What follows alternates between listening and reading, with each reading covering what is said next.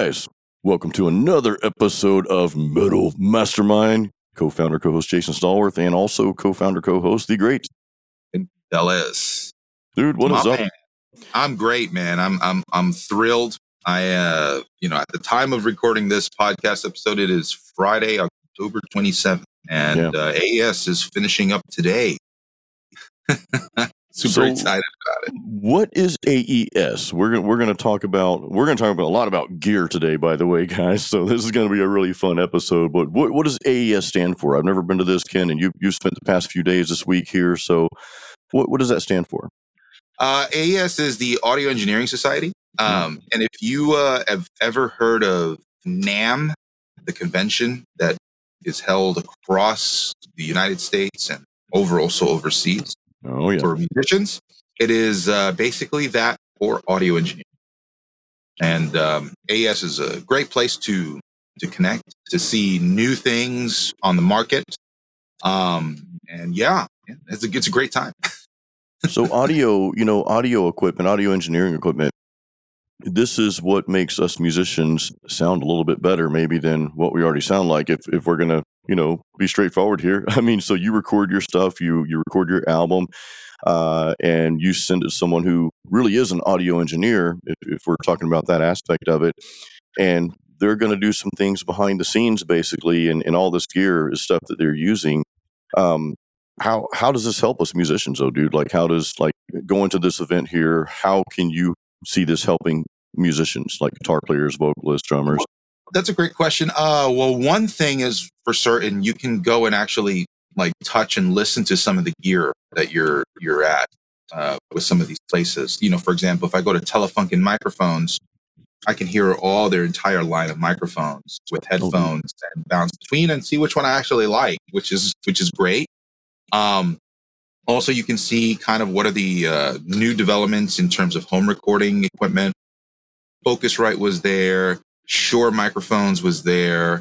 I mean, all of this stuff that, are very affordable, but also well-known, and they have really high, integrity in their brand. You can go and see their new things, and you can talk to the representatives, and you can also find out what works better for your setup, if you're having questions about that, and whether or not something that you're interested in buying would be, suitable for your setup. So, it's a trade show. So and a lot of people are not going there that day to buy things. I think you can, but I don't really see a lot of people going I want to buy this right now. It's not like a shop. It's more of just here, an expo. Let's show you what's new.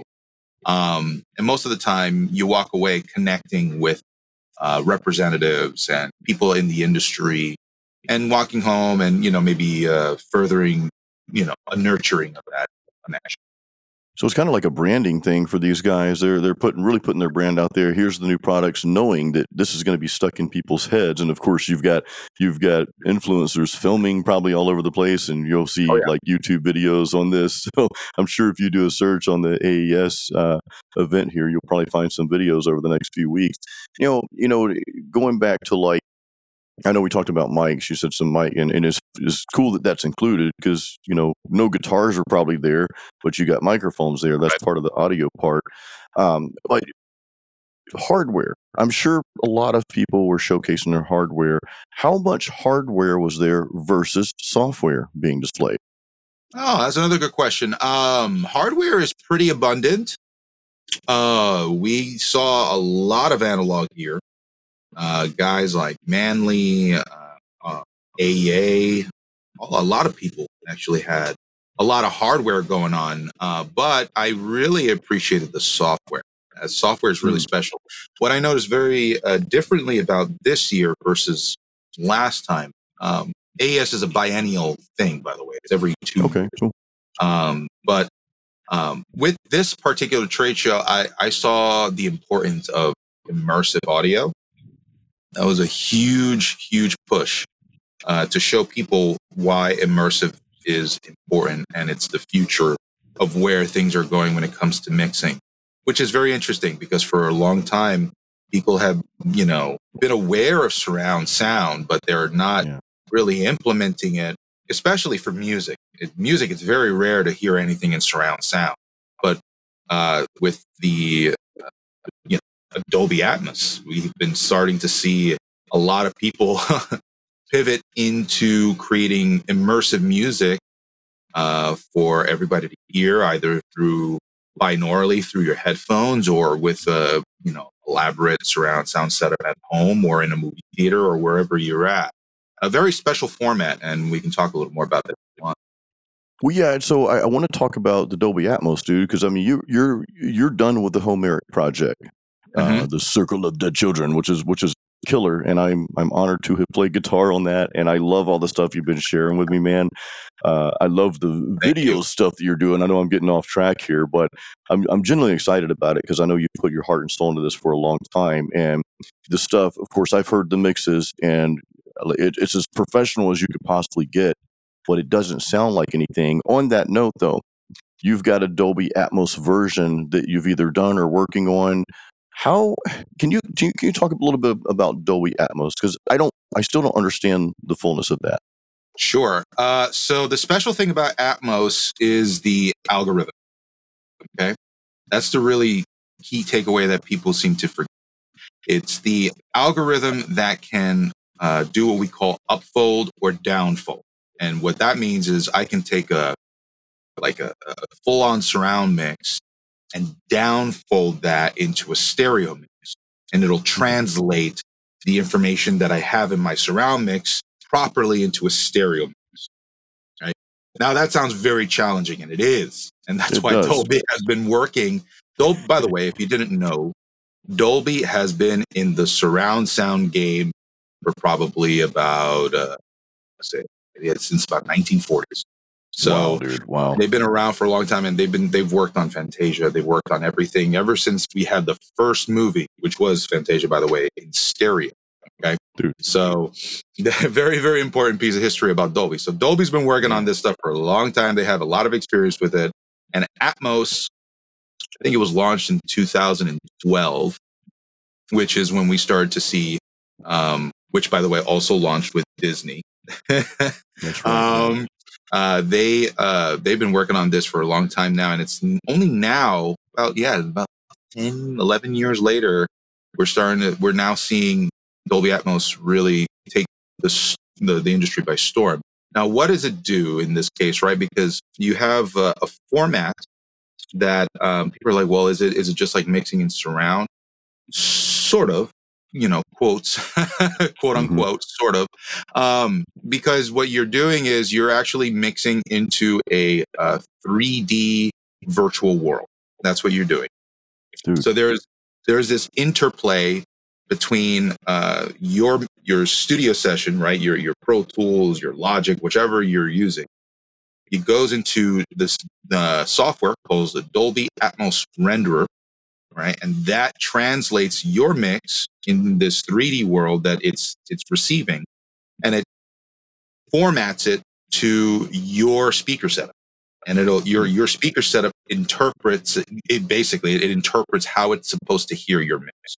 So if I'm mixing in Dolby Atmos, I can mix theoretically for an infinite amount of possibilities, but I can monitor it with the current setup that I have at home, right? So my studio is a 5.1.2 setup, which is a 5 speakers all around, 1 subwoofer, and then 2 speakers above me. So that's my 512 setup. That kind of translates the information that I'm doing in this 3D world, right? That's how it's receiving information. If I go to a 7.1.4 studio or an 11.2.6 studio, it doesn't matter, right?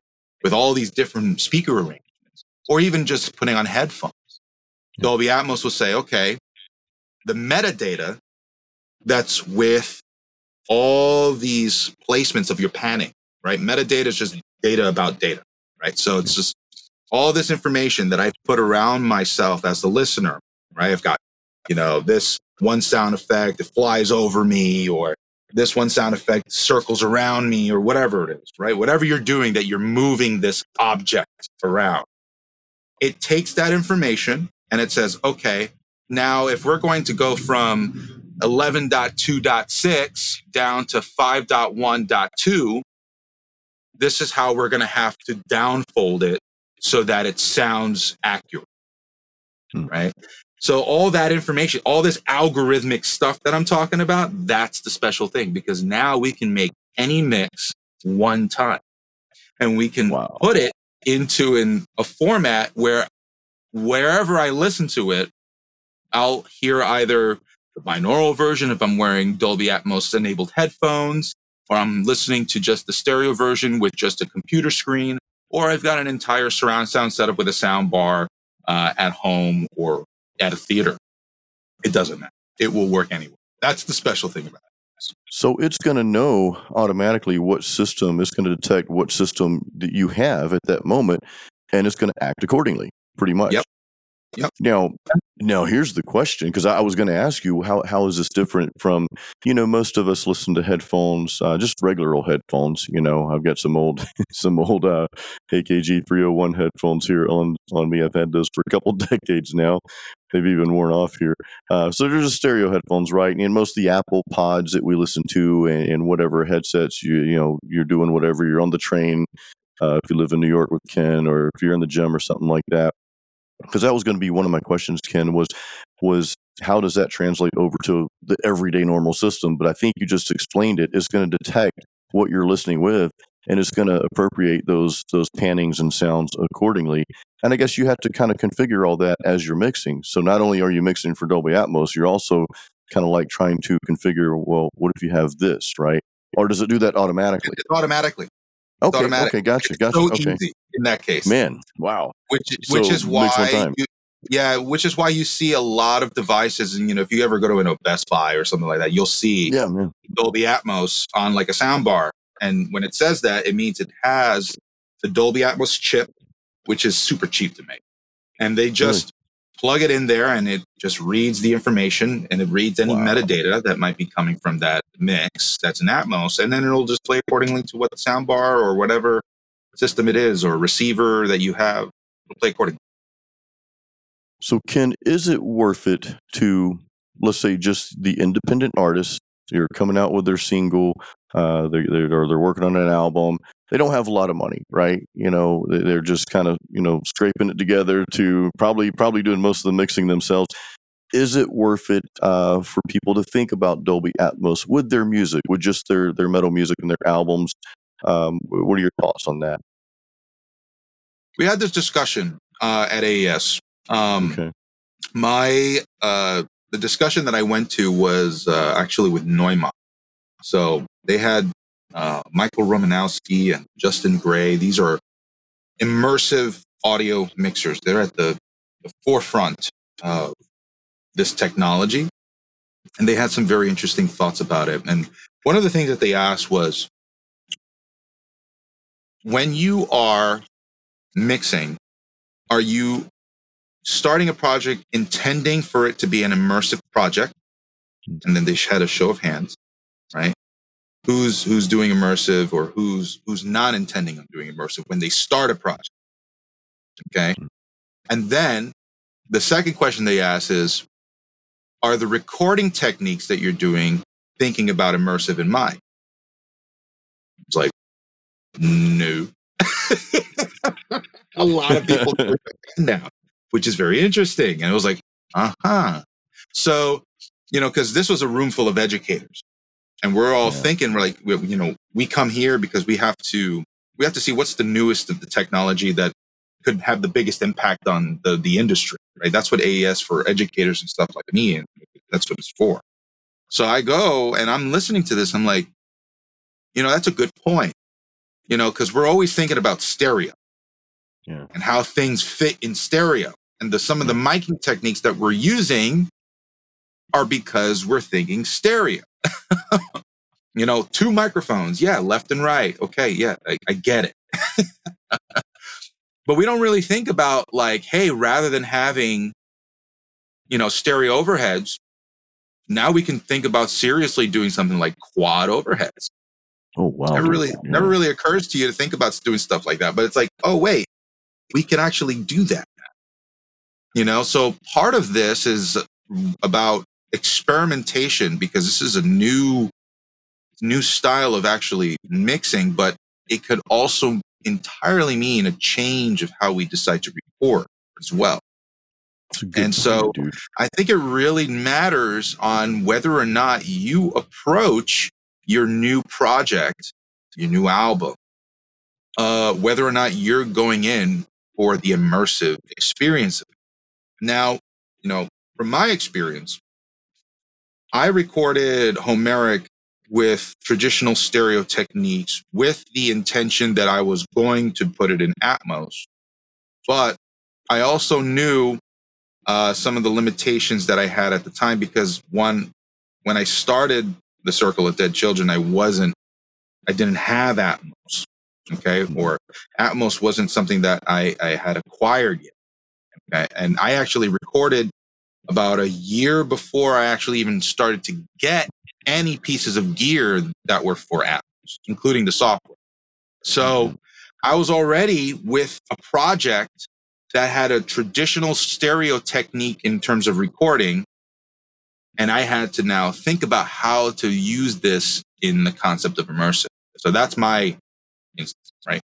Now, how to go around that? You can use stuff like immersive reverbs. By the way, Eventide just came out with an amazing set of plugins, Micro Pitch and Black Hole. That's their reverb. Black Hole's their reverb.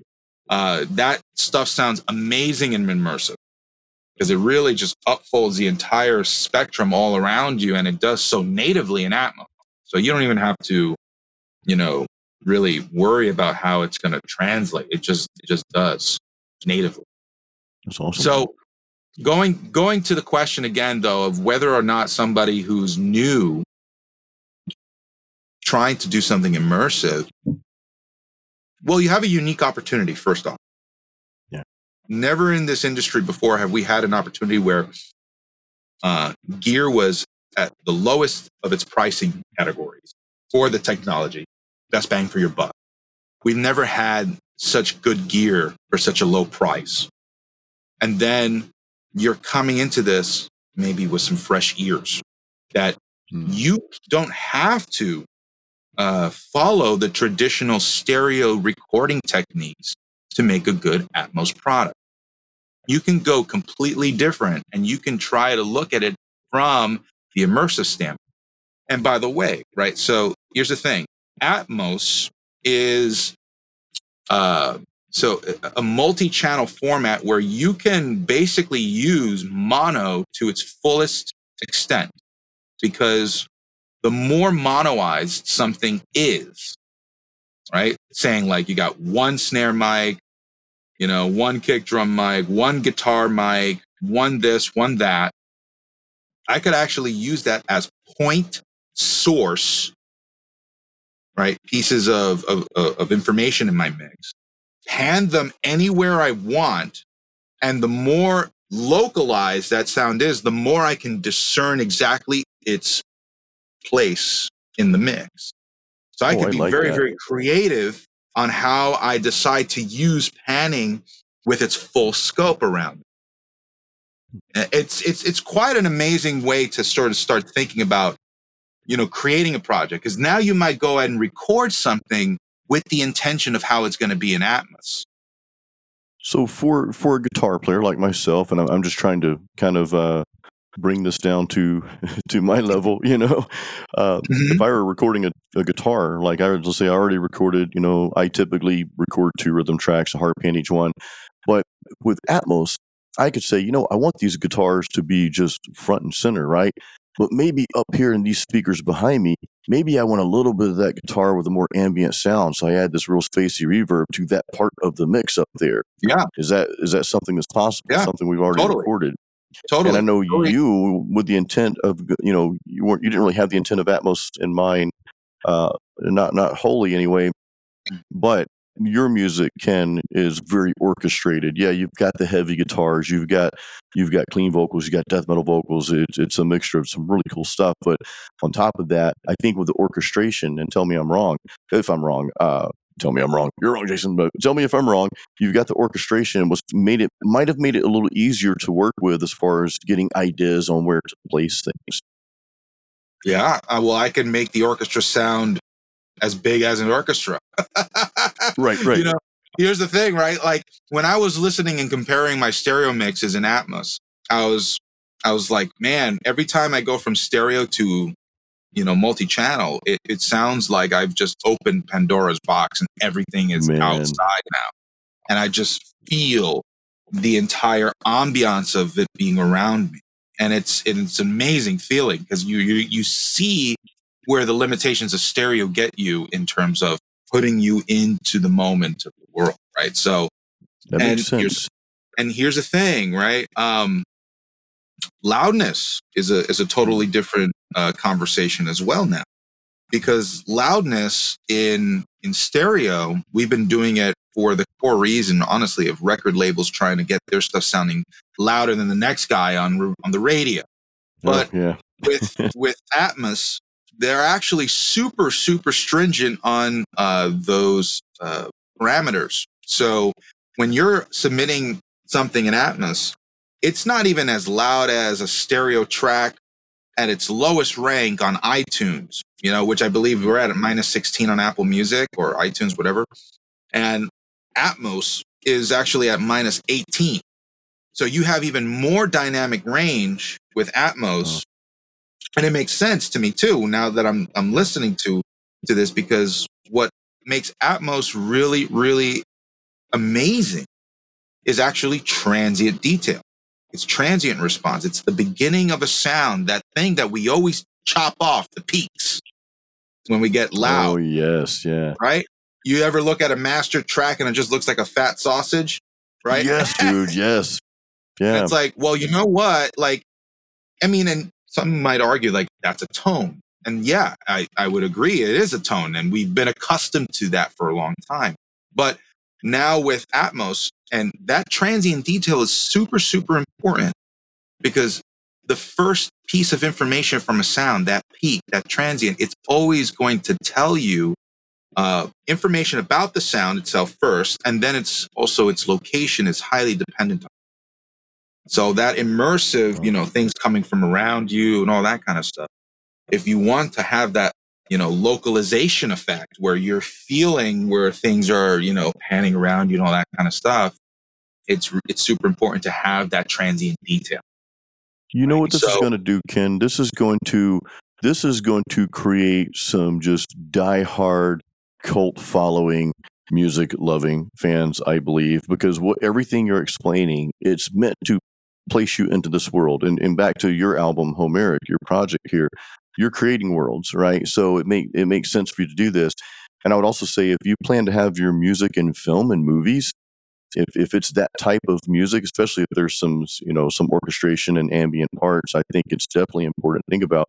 One guitar question I want to ask, dude, on Atmos, because we're talking about recording. You say this will change the way we think about recording. So let's say I've got this guitar track. I'm micing my amp, I just got one mic on the amp. That's fine. That's all I really want, because it's a rhythm track. I could set up maybe another mic a little further away from the amp, maybe 2 more room mics, and use Atmos to place those other mics in different parts of the world, totally right. That we're calling it here. Yeah. You know what this makes me want to do, man? This makes me and Ken both want to start a Metal Mastermind studio and just build a big ass studio, dude, and set it up for Atmos mixing. Because I'm excited about this now, because we all get into our music, right? We all we allow it to take us away, take us to that other world. And now we've got a completely new listening experience. Now, by the way, we're not selling any products on here. I know I probably sound like I'm trying to promote something, man, but I'm genuinely excited about it. The more I understand what it is now. And like my album Overcometh, it's not mixed in Atmos. Will I go back and do that at some point? Maybe. I don't know, man. But it does have me thinking, and it's got us thinking just about some new ideas for the future, man. Well, that's a great response, and I'm happy that you feel that way, because that was a huge thing. I think some people have the hesitancy of saying Atmos is just a fad, For valid reasons, because in the past we've tried quad, we've tried 5.1, and it never really caught on with music. But what makes Atmos so different, and why is like Apple pushing Atmos on its consumer base like crazy now? Well, it's because of this algorithm. Because with 5.1, I couldn't fold down 5.1 automatically to make a stereo mix for somebody in binaural. I couldn't do that before, but now I can with Atmos. Okay, I could honestly keep mixing 5.1 using the Atmos renderer and just keep everything traditional. I haven't changed a thing from mixing traditionally in 5.1, and that will still translate to stereo for somebody or to binaural for somebody now because of Atmos, because of the technology rendering. So that's the key thing about this. It's not that, we're trying some surround format just like we've always done. This is not like we've always done. This is not like that. This is something way bigger than that. This is the key. This is the key to making music its most realized self. Because music is always in surround in the world. We don't think about it, but if you go into a bar and somebody's playing an acoustic gig like Jason Stallworth here, you're hearing that in Atmos. You're hearing that in Atmos. It's bouncing because everything's around and, you. The reverb, the hall, the bar, people chatting behind you. It's all around you. But now you have the option of really tailoring them and creating this experience that sounds like nothing ever before. So I think the future is very bright when it comes to the creation of music, because now artists are going to be thinking, and of course, younger artists who don't have the biases of what we've been always doing in stereo, they're going to think in ways that a traditional recordist never would. And then there are also, people like you and I who are spearheading, getting the word out and trying to teach people about, microphone technique or just things in general, that we have to also learn this technology too, because we have to know how to properly use it. We have to also be able to better educate ourselves so that when we talk to other people, they understand exactly why it's important. That's another reason too. So, that's great, man. Yeah, I look at all of this and I say, I'll tell you this. This is just like a little personal secret that I've kind of kept to myself for a long time. But I used to always say, man, I really felt like I was born at the wrong time, because I was always like, the golden era of rock and roll was in the 80s. I was born in 92. And so I'm like, 92. I was graduating high school a year after you were born, dude. Yeah. So I'm like, Ken's like I've always also related to older folk, and obviously, clearly, this is one of the older folks that I relate to. So I'm always like, damn, like I was always born just a little too late. But thinking about with Immersive, I actually now have retracted that statement, and I really feel that I was born at the perfect time, because you're helping me retract that too, man. I totally get you, dude. I mean, but now I felt the same way. We're in a position now where we have, I have acquired Atmos in my studio, and I've developed it over the period of like 3 years right now to a place where I really, really like it. You're comfortable with it now, and I'm comfortable with it. And that was so worth it, because now here I am as an artist in the independent music scene, creating some quality content that other people might be able to use as a way to follow into how to create something new and different and create an experience that goes beyond the traditional formats that is still, it sounds great on stereo, which, by the way, you do have to upload a native stereo mix alongside your Atmos mix. Oh, okay. So okay, gotcha. That is a requirement, and you can do it through the Atmos render. You can just print a stereo re-render, they call it. It's just a stereo printed version of the Right. Atmos. So you could do that. Now, Ken, will you But- take your mix though? You like your original mix that's not mixed in Atmos. Will you take that and use that as your stereo mix? so you can do that. Okay. You can totally do that. And I went through using. I actually mixed my album first in stereo. Right. And so I mixed it, and I used my stereo mix as the native stereo mix. Okay. Perfect. Which I think in many ways has its advantages. There's also a difference though when it comes to perspective and how you approach the mix. Because when I did my stereo mix, I treated it as stereo. I didn't come to my stereo mix from an immersive mix first. Right. You know? So and this is what I'm planning on doing next time, is to come from the immersive mix first and hear it as it would be in its full potential, and then downsize to stereo from that. Because that immersive mix, I'm going to make some different decisions, because that's where my creativity is fostering first. In stereo, it's a different thing, right? So I can go in and tweak stereo after my immersive mix. But from this case, I mixed in stereo and I upfolded into immersive, which is a way to do it too. It's not wrong. we don't have any clear guidelines here as of yet, in terms of doing Atmos as a standard in the world of music. We're still experimenting. We got guys that are doing it one way and somebody doing it completely different, which is cool, But yeah, I think we're coming to a point where that's going to be an important decision in how you decide to create your music, and how you do it is, again, it's not necessarily wrong. It's how, if it sounds good to you, it sounds good, right? We have to start going on our instinct and deciding, that whether our instinct is telling us something is wrong or right. And I honestly think that's a very, very important piece of intuition that everybody moving forward into this industry needs to start garnering. It's most important, Ken. I mean, you nailed it, and it's exactly what we encourage on Metal Mastermind. We always end by saying one thing: create your own sound, guys. And I've said this before, on my own platform, that I believe if you have a pure heart and pure intentions, that your intuition will guide you in the right direction. But it's hard to have those pure intentions and have that wholeness within you when you're constantly comparing yourself to other people, to other bands.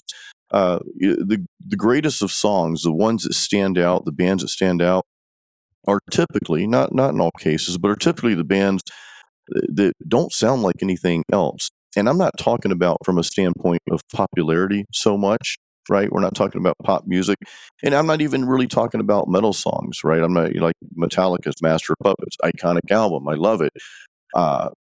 And I'm not going to say it sounds like anything else. It doesn't. It's its own thing. But there are bands out there. One of my favorite bands, and you guys may or may not even know them, but it's Evergrey. They're from Finland. Tom England, he's the songwriter, the owner, I guess you could say, of Evergrey. I love their music.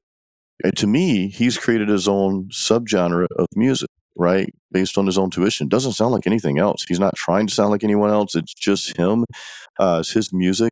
So Winter Sun, Ken, we've talked about that on here. You had that as your metal song of the week, which we're about to get to in a moment here. But, I think that guy runs the project on his own and doesn't really sound like anything else. So, I mean, I say that to just really encourage you guys to don't worry so much if your music fits a subgenre or if it doesn't. My new album coming out, I've got one death metal vocal song on there that it doesn't even sound like it belongs on the album. And I'm like, you know what? To me, it does. And the fact that it doesn't belong, well, the song is called The Damned, like you don't belong. So it kind of makes sense. It's kind of a metaphor. What I want to say about Atmos, though, Ken, what I love the most about this idea is what I love about music is all the nuances and the little dynamics that you can add to that. You were talking about the loudness war where you see the master track and everything's just kind of peaked out there. And it almost sounds like it's at the tip of going overboard of like, crashing or something, whereas when you have what we're talking about here, what you just explained, and thank you so much for explaining this to me and to everyone listening right now, because I believe not only is it the future, anytime we say something's the future, well, it's kind of already here. But with this, you're going to hear those dynamics all over the place, right? So, and that's what I love about music. It's those, it's those little, like those little licks you'll hear in a song that aren't necessarily front and center, but just this little thing that the guitar does here or there, something you hear kind of in the background. I think this is going to allow that to just be even more of that, more of a dynamic experience. So, yeah, it's pretty exciting, man. This stuff is over my head, but it's cool. I'm super happy that you feel that way. It was definitely an eye-opening thing this time around at AES, and I'm glad I went. Yeah, I'm glad I also brought all my students too.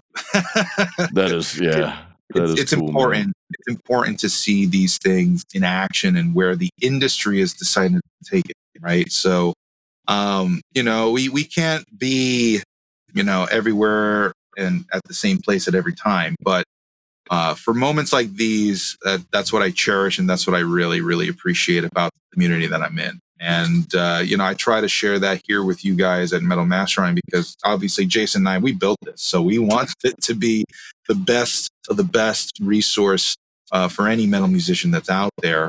And that's why we do what we do. We teach you guys about everything there is to know about being a metal musician, an independent metal musician for that.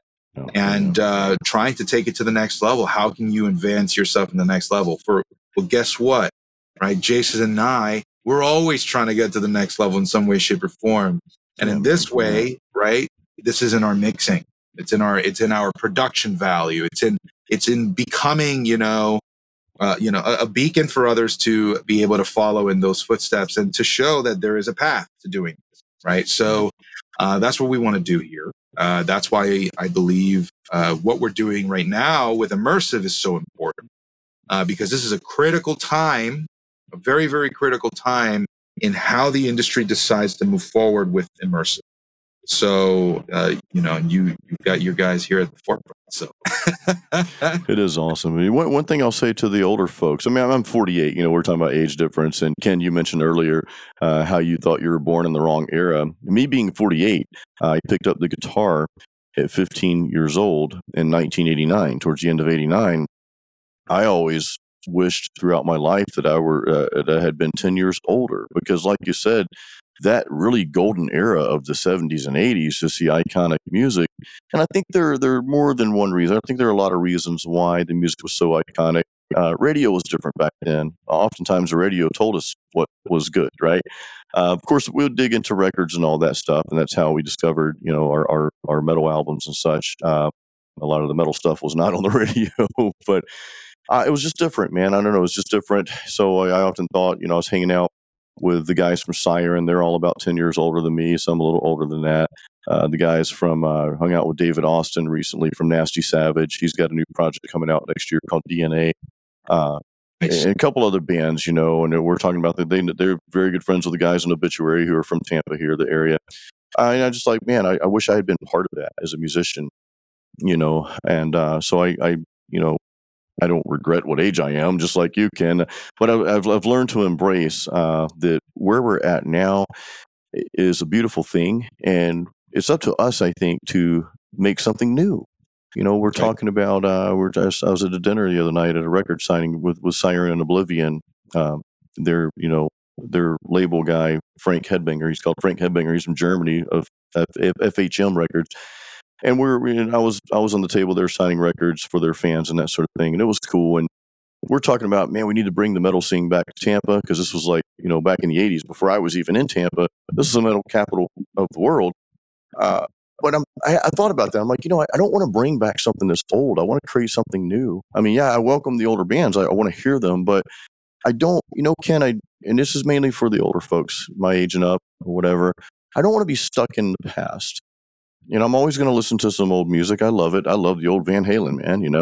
I love old stuff. I love the old, Doug from Siren. He brought a Venom album, the first Venom album. They're like the original black metal band, but I don't want to be stuck in the past. I don't want to be so stuck in the past that I can't accept and find ways to move forward and find ways to create with new things. So this Atmos thing is new, and I'm going to embrace the hell out of it, dude, because it sounds amazing. And there'll be something probably new after that in 10, 20 years. Who knows? But I don't know. I just want to encourage guys my age and up, the older folks, to, don't throw out the window the things that are new coming up just because it's not what you're used to.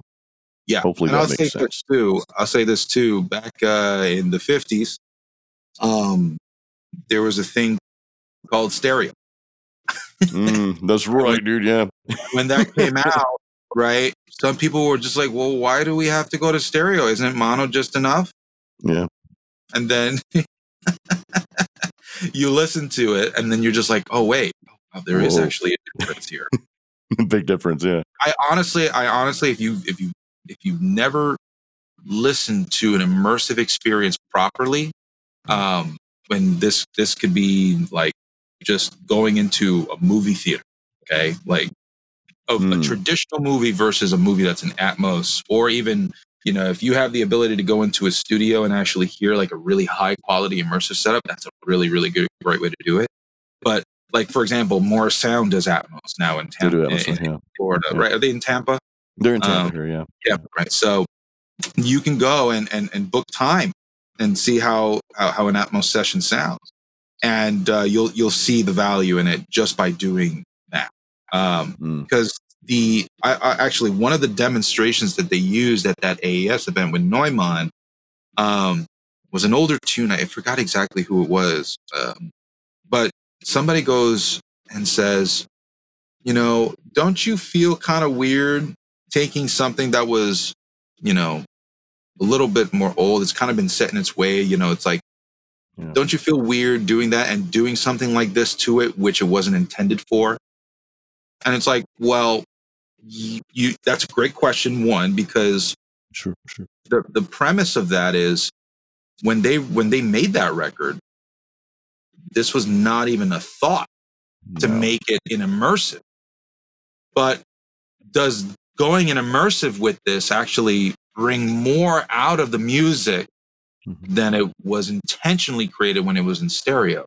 And where those EQs and compressors and all the stuff that they were trying to do for stereo, does that play a part anymore if we're doing it in immersive? Would it sound more natural, more organic? Maybe that was the case. So it was a great perspective, because now you're thinking, it's like, because a lot of these mixes that are coming out have been remixed, from these high top tier industry mixers. They're doing them in Atmos, and you're listening to it and you're just like, well, maybe in this song it doesn't make sense, but maybe in this song it makes the perfect sense. So the question is, like, is it necessary? Well, I think that's depending on the artist's vision, right? Not everything needs to be an Atmos, for sure. But, you could say maybe the same thing might be for stereo too.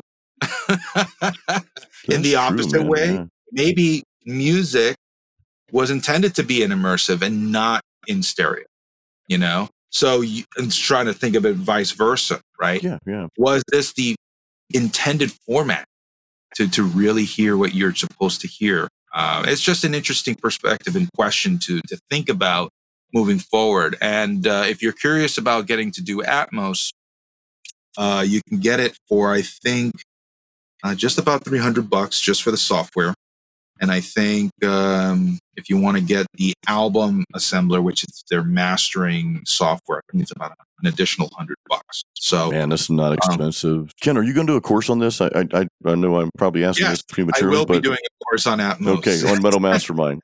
Yeah, absolutely, of course. Metal Atmos Master, dude. Yeah, that'd be cool. So, yes, after this record is all done and released and all that stuff, I am doing actually several iterations of my Atmos mix, trying different things.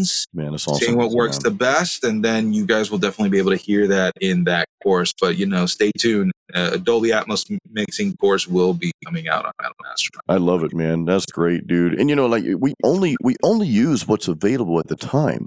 You made a good point. Like back then, in the 70s or whenever, if this technology were available, you'd better believe they'd probably be using it, or at least try it. And hey, if you don't like it, you don't have to use it. But I mean, come on. This is why you cannot be stuck in the past. You cannot be so set in your ways. You can appreciate the past for what it is, and you can still have that and embrace it. But don't let the past hold you back. And this is a completely other conversation we could go down, you know. But I'm excited about this stuff, man. This is cool stuff. If you're gonna record something just simple, I could see like, hey, if I'm just gonna go on a mountaintop, we love the mountains in Asheville, North Carolina. We go there at least once a year, and I brought my acoustic up there. Hey, I'd record something just me singing and playing guitar. Maybe I want that raw. Maybe an Atmos, or maybe not an Atmos. Maybe not even stereo, right? So it goes back to what is your vision for your music? Do you want more dynamics in your music? Do you want those to be heard and experienced? Versus, is it just a song? Is it just something kind of simple that can be in stereo or whatever? So just another point. But good stuff, dude. I'm really excited about Atmos, and I'm glad you are too, sir. Yeah, I'm glad we did this today, man. I learned a lot today. So, dude, if you don't have anything else in regards to Atmos, more to come on that. But do you have a metal song of the week? Yeah, actually, I just recently worked on this record. It's a band called Hero and the Horror. Check it out. Their new single's out. It's called On Fire. Amazing. We actually had a collaboration with the guitarist from Killswitch Engage on this too. Cool. He did a lot of the guitar production, Joel. So I'm just really, really excited for this release. And Hero and the Horror, they're like brothers. They're amazing people.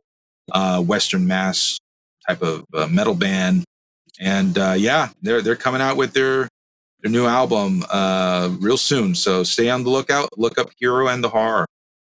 Yeah, it's a good tune. I enjoyed that, man, what you shared with me the other day. So good stuff coming out. I got a tune called A Virtual World, and it's the album title track by a band called Metal Light. Light spelled I. It's like one word, metal, and then light is Lite. And I never really heard of them before, just kind of on a random radio station, iTunes radio station here. So that was released in 2021. But, we're talking about different worlds. Well, this is a virtual world, so pretty cool stuff. Cool. But guys, we want to say we do appreciate you hanging out with us at Metal Mastermind. It always feels like that we're hanging out with you, like we're in this big convention center or I don't know, small studio or even a coffee or beer shop or whatever. Who knows? Yeah, let's pretend we're at a brewery. We're just hanging out though, man, talking about stuff we love and learning from one another. So guys, be encouraged. Also check out metalmastermind.com. We have courses for metal musicians out there. As you guys know, do check those out. Vocals, guitar, production. Ken, you even have a course on how to build a professional studio on there. So do check that out at metalmastermind.com. Guys, and as always, create your own sound.